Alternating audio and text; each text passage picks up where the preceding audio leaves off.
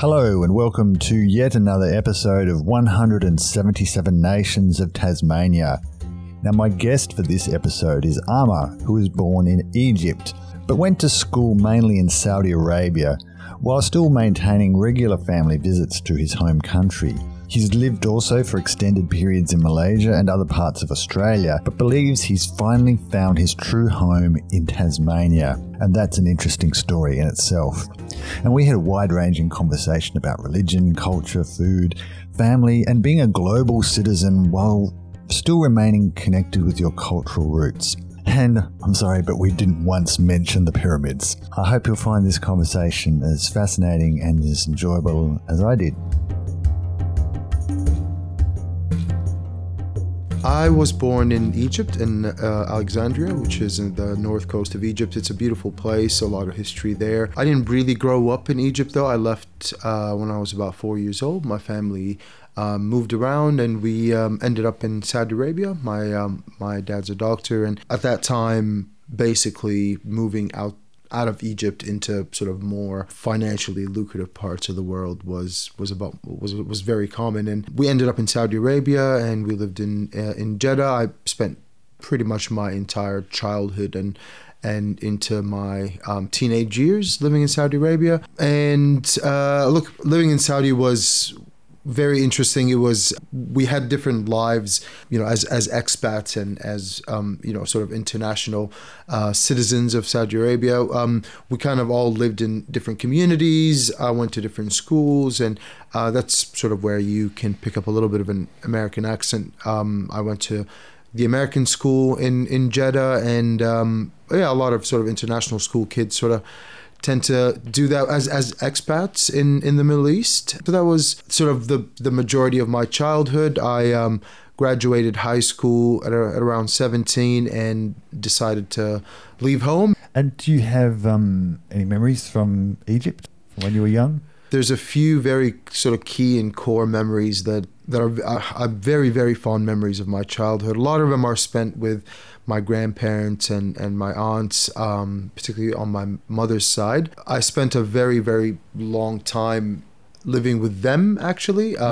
When I think I was probably 4 or 5 years old, my mom went back to university, and there was a lot of time where my dad was at work and my mom was in school, so I spent a lot of my time with my grandparents and my aunts. And a lot of my sort of very fond core memories of Egypt is just the humility and the culture of, I guess, hospitality and generosity, and beautiful things like going to the zoo with my grandma and going to the movies and so on and so forth. So and when we moved to Saudi, we started visiting Egypt sort of more during the summer holidays, and then that's a whole sort of different part of my childhood, where I remember a lot of the times we would all go to the north coast of Alexandria, which is sort of the big beachy, resorty type place, and we spend a lot of time there with the extended family, and there's nothing more beautiful than summertime in Egypt, I think. So did you feel like there was a big difference from being when you were living in Saudi Arabia and then coming to Egypt? Was there a different feeling?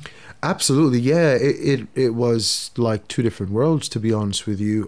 Saudi Arabia is very religious. It's quite conservative, and it's quite restrictive in its culture. Particularly when I lived there, it's certainly changed a lot now, and it's a lot more, just I guess a lot more free, if that's the right word. Egypt it just felt like this absolute cultural melting pot of things and people and food and music, and it's just a very, very unique place, particularly in comparison to the rest of the Middle East.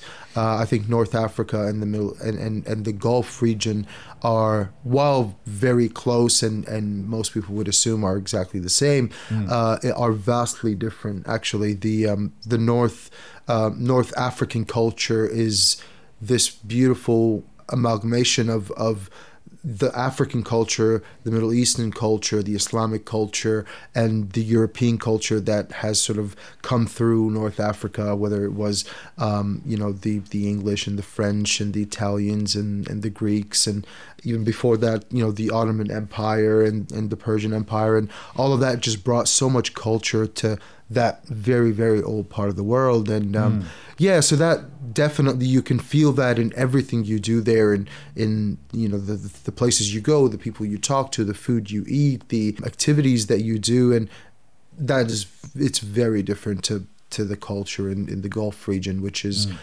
fairly focused on sort of the Islamic heritage. School was very interesting because, again, like I said, growing up as an expat in Saudi Arabia, you spent a lot of time, or most of the time you spent, obviously, whether it's at home in different sort of gated residential communities and international schools. And usually international schools were a mix of all different kinds of nationalities, a lot of Middle Eastern nationalities as well. So a lot of my friends were Lebanese, Syrian, Jordanian, Palestinian, Iraqi, and we also had a lot of people from the Gulf as well, people from Bahrain and Oman and Yemen and so on and so forth. So the international schools really just felt like a melting pot of cultures, and it was a beautiful thing to be a part of. And I guess the unifying factor there was we were all technically sort of foreigners, so we all felt like we're in the same boat. The school, was it like an American school, or was it sort of adjusted to accommodate Arabic culture, I suppose? Really good question. I went to multiple schools in Jeddah, and there was a few of them that were very much, I guess, adjusted to suit the Middle Eastern culture and the Arabic culture. But for my, I guess, last 6 years of schooling, middle school and high school, I went to the American International School, which was run or sort of managed by the American Embassy of Saudi Arabia. And that was a very different experience. That was basically an American high school or American school lifted and put in Saudi Arabia. It was a surreal experience to, be a part of a school that you would see, only in the movies and on TV. But ultimately, we had the same exact experience that American kids had in high school, well, to a certain extent, of course. But, we had hallways full of lockers, and we had our varsity teams, and we had our extracurricular activities, your wood shop and your drama and your band and so on and so forth. So I actually did a lot of that growing up. I did I did wood shop, I did drama, I was in band class for a few years. So yeah, it was just an incredible experience in Saudi Arabia. So it felt like we never really lived the Saudi culture. We all lived a very different, almost sheltered culture growing up. Yeah, I can understand what you mean by surreal then, because you're at a school which is American, you're Arabic but not from that country, but you're living in an environment surrounded by this quite conservative sort of Arabic Islamic culture, but it's not the same as the one you're from. Yeah, exactly. Which, what I guess, thinking about it now retrospectively, it's exactly why I am the way I am. I've become this person who can adapt to any situation, communicate and build relationships with any kind of people from any part of the world, from all walks of life. And that's probably because I had to do that at a very young age. And I grew up in an environment where you just had to adapt, and you had to figure out who you were in relation to all your external sort of environments. When you were at school, did you have any plan or dream for how you saw your future? No, not particularly, because I've always been a kid that had a lot of different interests and a lot of different passions, and every few months I'd have something that I was very excited about, and I'd get really into that and, drop it after a little while or whatever. So I was always a kid that didn't really know what they wanted to do. I wanted to do everything. So I never really had a very clear vision for what my future was. But growing up in Saudi, which was very different to who I was as a person, in terms of, I guess, a lot of the values that were prevalent in that culture at the time didn't really, I guess, it went against a lot of my values. So one of the things I definitely knew was I needed to get out of Saudi Arabia. I needed to, leave the Middle East. I need to go somewhere that I could probably be a little bit more myself and find myself a little bit more. And, yeah, I guess as soon as I graduated high school, I went to Southeast Asia, and I lived in Malaysia for almost a decade. And that was a beautiful transition to exactly what I needed. It wasn't too far from home in terms of the culture. You know, Malaysia is still an Islamic country, but it's very much a multicultural hub of, I guess, everything, just arts, music, culture, food, people, everything. So it was the perfect place for me to really understand who I was and what I wanted to do.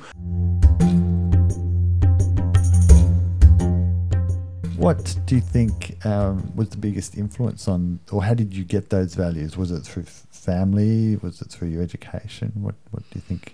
It was probably a combination of things. Certainly my family were considerably progressive, particularly in comparison to, you know, I guess the culture in Saudi Arabia at the time. And a lot of the things around gender equality, around, you know, religious freedoms and stuff like that, I felt I definitely got that from my family to begin with.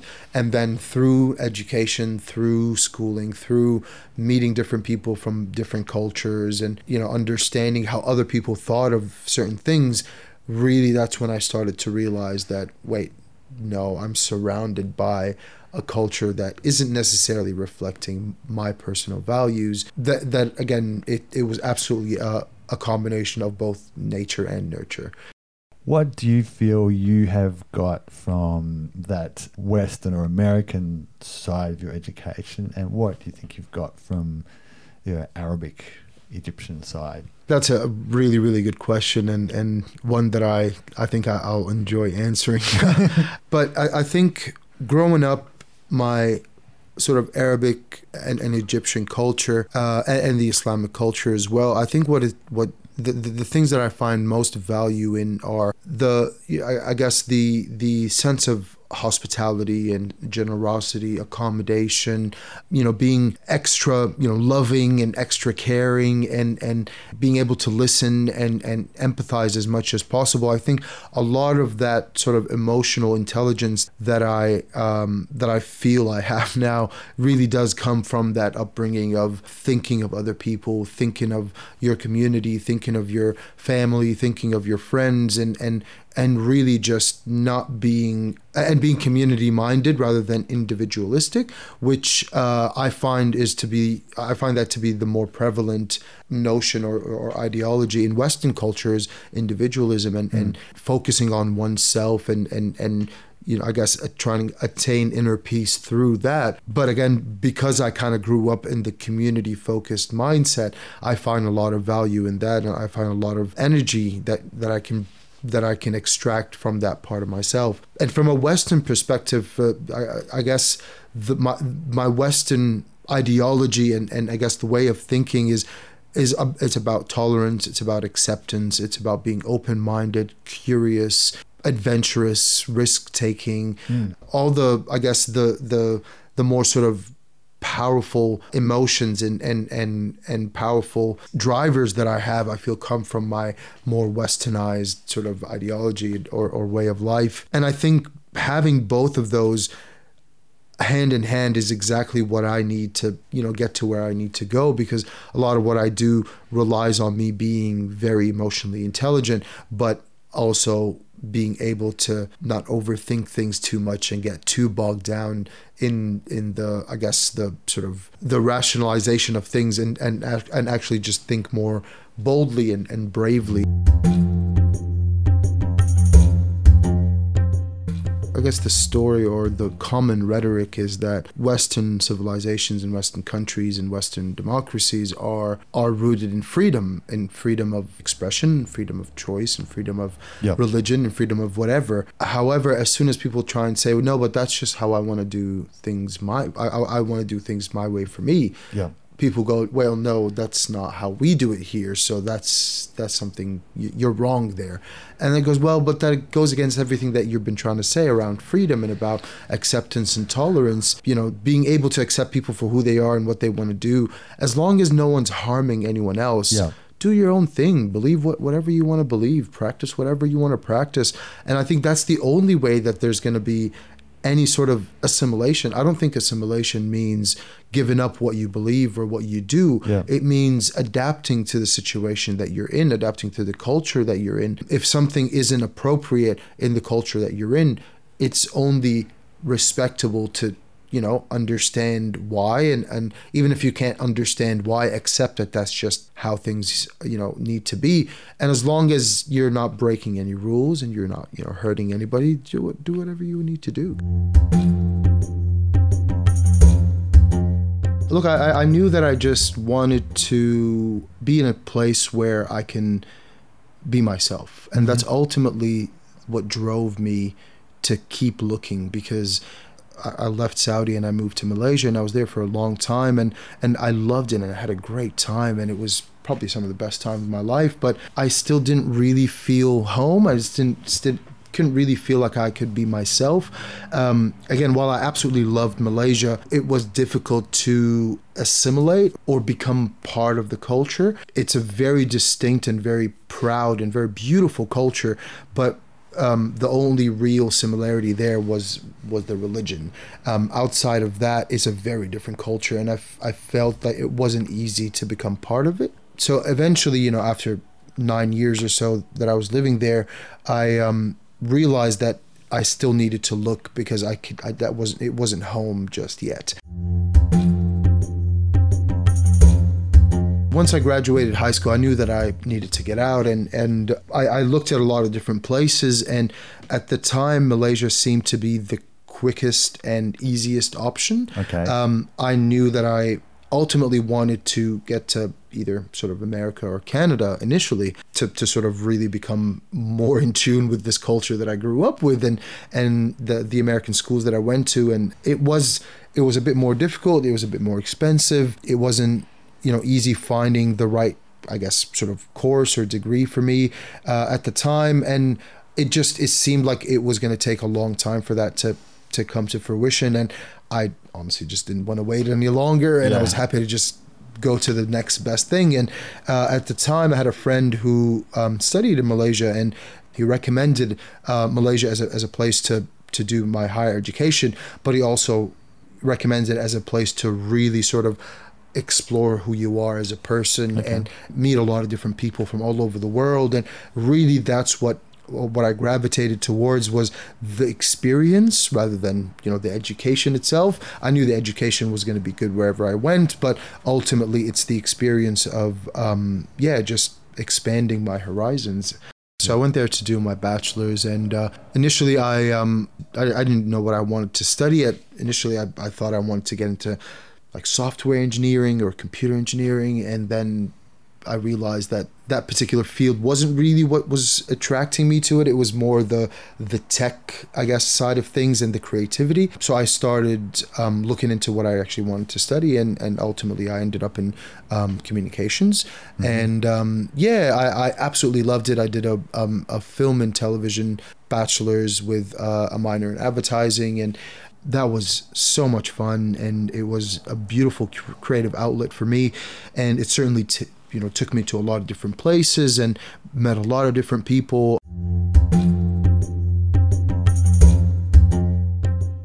I mean, look, I've lived in other parts of Australia as well. So when I first moved down, I lived in Queensland for a couple of years. That's the reason I moved here was to do my to do my master's, and I did my master's at Bond University in Gold Coast in Queensland, and I quickly realized that wasn't really where I needed to be as well. And a lot of it has to do with the fact that it's extremely hot, and I'm not a big fan of the heat, to be honest with you. Yeah, right. But you were 9 years in Malaysia and Saudi Arabia. Yeah, I've lived in some of the hottest places in the world, but I don't like it. I've never liked it.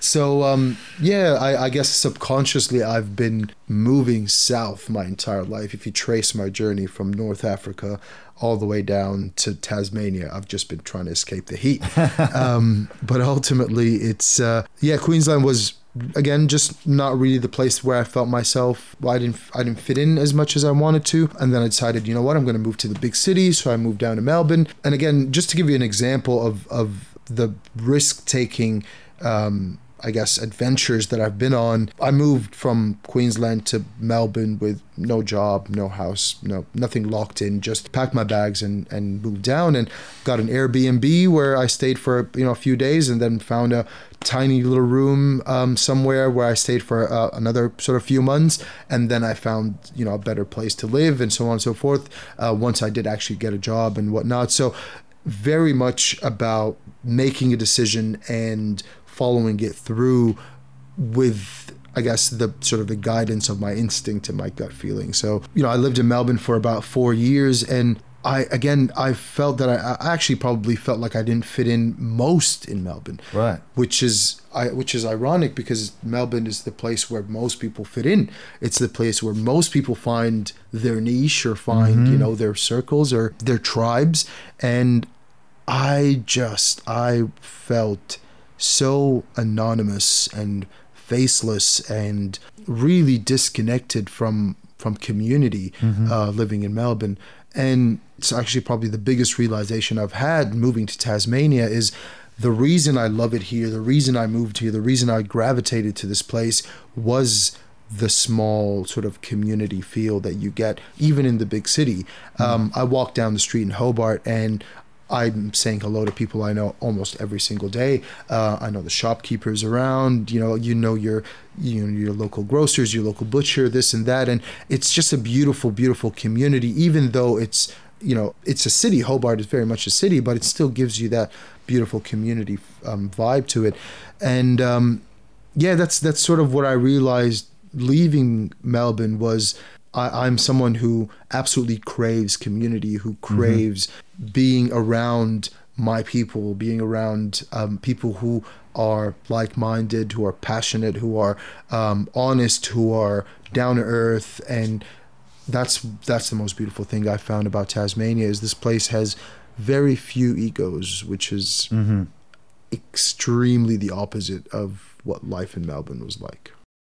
And did you come down here with a job, or did you just decide to come here and give it a go?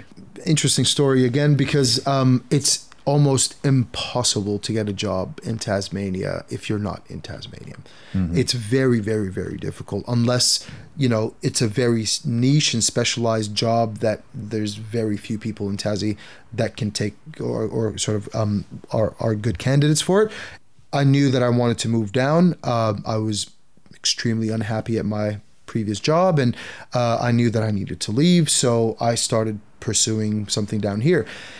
And it was probably a good 3-4 months of trying to get a job down here, applying for things online, sending people emails, phone calls, so on and so forth, with very, very little sort of outcome out of it.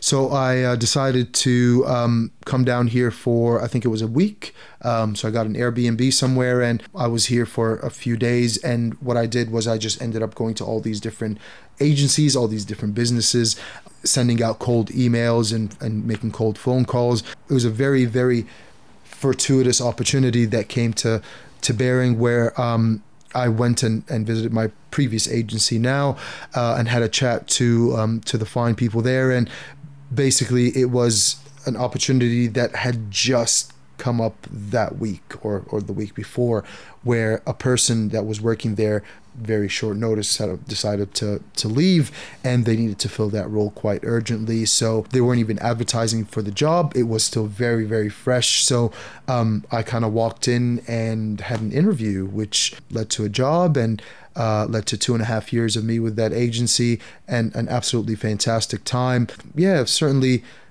paved the path for me here, and I'm again forever grateful to the people that sort of helped fuel all of this. And yeah, my adventures here in Tassie, it's all very fortuitous, really. Interesting what you say about your job search here, because you make a good point that it is hard to find work here, especially if you're through a formal process. And I think a lot of people who come here don't realise that, and you can tell me if this is your experience, that you don't usually get a job. It's very, very hard to get a job here through formal processes, because that's not the way that a lot of businesses work here. It's through informal connections and like what you did, just getting out there. Does that sort of reflect your experience? Yeah, absolutely. I think it's interesting, but it's not just job interviews. It's almost everything in Tasmania. Has to be done through relationships. And I use the word relationships versus connections because connections seem very transactional. Yep. It's, I'll do this for you, you do this for me. But what I realized in Tasmania is you build relationships that are at any point in time mutually beneficial to you and to the other person. And these relationships aren't based on transactions. They're based on some sort of emotional exchange. And ultimately that is what will lead to, a job or, business outcomes or, someone doing you a favor or someone helping you out for whatever reason. It all comes down to the relationships that you build in Tassie. And the formal stuff is there as, I guess it's the standard process that you have to go through things. So how does that culture in the Middle East compare to here? Is it something that's familiar? I think, again, it's different in different places within the Middle East. I think Egypt is fairly similar to Tasmania in the sense that your relationships will get you everywhere. In Saudi, it was certainly not the case. While relationships certainly do, it was more connections. It was more, I guess, massaging egos and, schmoozing is probably a good word for it as well. It's basically, it's a power play with things like that. So it does come down to that exactly. It's the fact that power is interpreted differently in different places, and within that Saudi culture, power is a very big thing, and it's also something that's reflected through everything that happens there. Religion's very interesting to me because religion really is a way of thinking. It's a way of interpreting the world. It's not necessarily a culture. It's not necessarily something that should influence every single part of who you are. I think it should influence a lot of the things that you think if you choose to believe in it, obviously. But that's the real sort of massive difference there to me is when religion becomes government and religion becomes culture, that is not religion. That's a tool for population control and so on and so forth, versus when religion is an individualistic ideology and you believe it if you want to, you don't have to believe it if you don't want to, and you just make sure that people are living their lives the way that they feel is fit for them. That fear-mongering, that sort of tribal mentality really seems to dissolve once you kind of get to that point where you realize that religion is not really a method of ruling people. It's a method of living your life, however way you interpret it. It seems to have calmed down a bit the last few years, but there was a point where there was a lot of anxiety about Muslims and everyone seemed to be an expert suddenly. I remember being at a barbecue here once, maybe it was probably when the Iraq War was still happening, and this woman said, she's just telling me all about Muslims. Oh, they're this and that, and they won't fit in. And I said, have you actually ever met a Muslim? She said, oh no, but I know. This is sort of the attitude that was around for a while. Yeah. And I realised that so many people, they knew nothing. They never met a Muslim. And from my experience teaching these Saudi students, I started off with a kind of a bit of a stereotype, but you keep an open mind. But then I realised that religion never comes up. It's never an issue in the classes. There are cultural things with them from their upbringing, but the religious aspect it isn't an issue that people think it is. Yeah, and look, while I absolutely do not condone racism in any way, I do understand it from a psychological perspective. You know, I do understand that people are generally just scared. They're scared of what they don't know. They're scared of what they don't understand, and that's where a lot of hate and a lot of racism comes from. It comes from absolute ignorance and fear towards the uncertain, the unfamiliar, the unknown. And that's ultimately what it is that for a very long time, people didn't really know who Muslims were, what Islam was, or they kind of had a very stereotypical Arabian Night sort of, perception of what happened in that part of the world. And, they, had images of flying carpets and, whatever it was at the time. It was just a mysterious place that not a lot of people associated with anything negative, really. But then really it was after 9/11 and the beginning of that sort of war on terror that the perception of Islam became absolutely sort of misinterpreted around the world, and a lot of it comes from extremist groups. But extremist groups exist within every facet of life. There's always extremists about everything. It's not a religious thing, it's a individualistic thing as well, you know what I mean?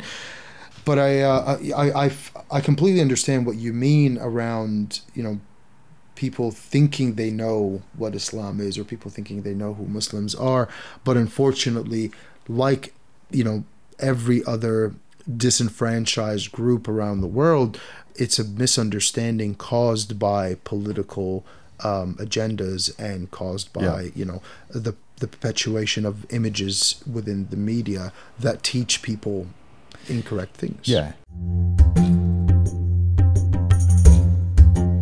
What have you found maybe the most challenging thing in settling in Tasmania? So the most challenging thing I'd say was getting here. Getting here physically, getting here with a job, getting here with community and building friendships and building relationships and so on and so forth. But once you're here and once you're in it and once you start doing what you need to do, it's incredibly easy. It's incredibly easy to fit in. It's incredibly easy to make connections and form relationships. It's incredibly easy to be successful in Tasmania, believe it or not. A lot of people find that it's more difficult being successful here, but I think it's because a lot of people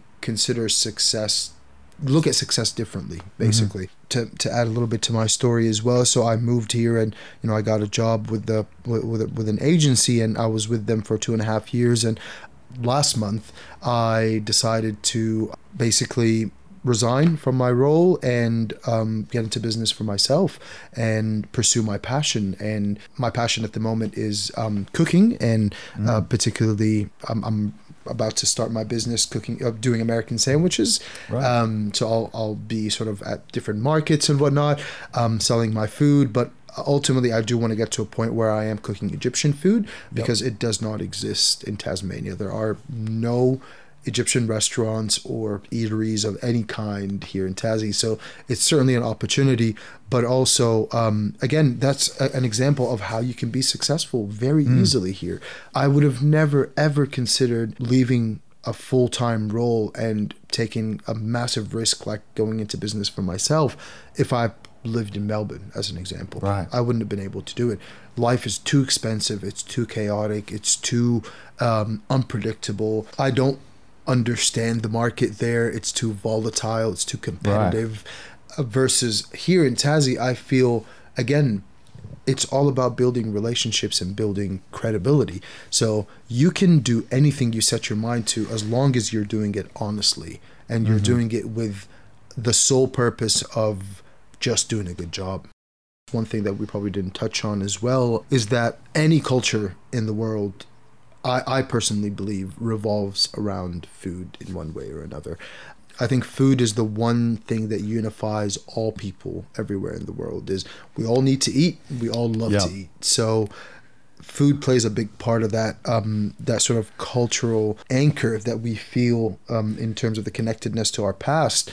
But that's a really good example about the Middle Eastern bakeries. I remember when it opened up. I remember the first time I walked in there, and it felt like the most beautiful thing because I could smell all the different spices, and it smelled like home. And obviously, I was looking through the display stand, and I was like, oh, I know everything here. It's just so good. And I can't believe that it took so long for someone to open up a Middle Eastern bakery here, but they do great. there's people there all the time. And, and I've introduced so many people to that place because they just do a good job. You know, they're humble, they're down to earth. It feels like it's a perfect fit for Tasmania. So yeah, I think Middle Eastern food has a lot of love in it, a lot of heart in it as well. So, you know, when you describe food as being hearty or being comfort food, I always think of Middle Eastern food. It's just so considered, I think, and there's a lot of history in there as well. Yeah, and also food has, we have strong emotional connections to particular, like a dish that our mother cooked when we were kids, and especially when you're far away from home. And I'm saying this because so many people I've talked to have mentioned things like this. There's a real emotional power to being able to cook a particular dish here that you've missed because your mum's over in Turkey or somewhere and you want to, it connects you to this place where you used to be. Yeah, well, I mean, interestingly enough, my partner was visiting last week. She lives up in Launceston. So she was over, and because we just started Ramadan, I decided to sort of cook something a little bit more traditional and something that just reminds me of home. And she absolutely loved it, and she got into it, and she was helping me cook and so on and so forth. But ultimately what I realized that whole experience offered was a deeper connection to my partner as well, because she got to hear about, the stories that I had that took me back to this time where this dish was present, and the connection that I had, to the family and to the food that we cooked together. And now that I'm bringing that into this relationship with my partner, and it actually bonded us a little bit closer. We felt a little bit more connected just because we sat there cooking this dish together and eating it together and talking about it and talking about the history and the connection that I have to it. So I think food is, again, something that can really help people understand each other a little bit better.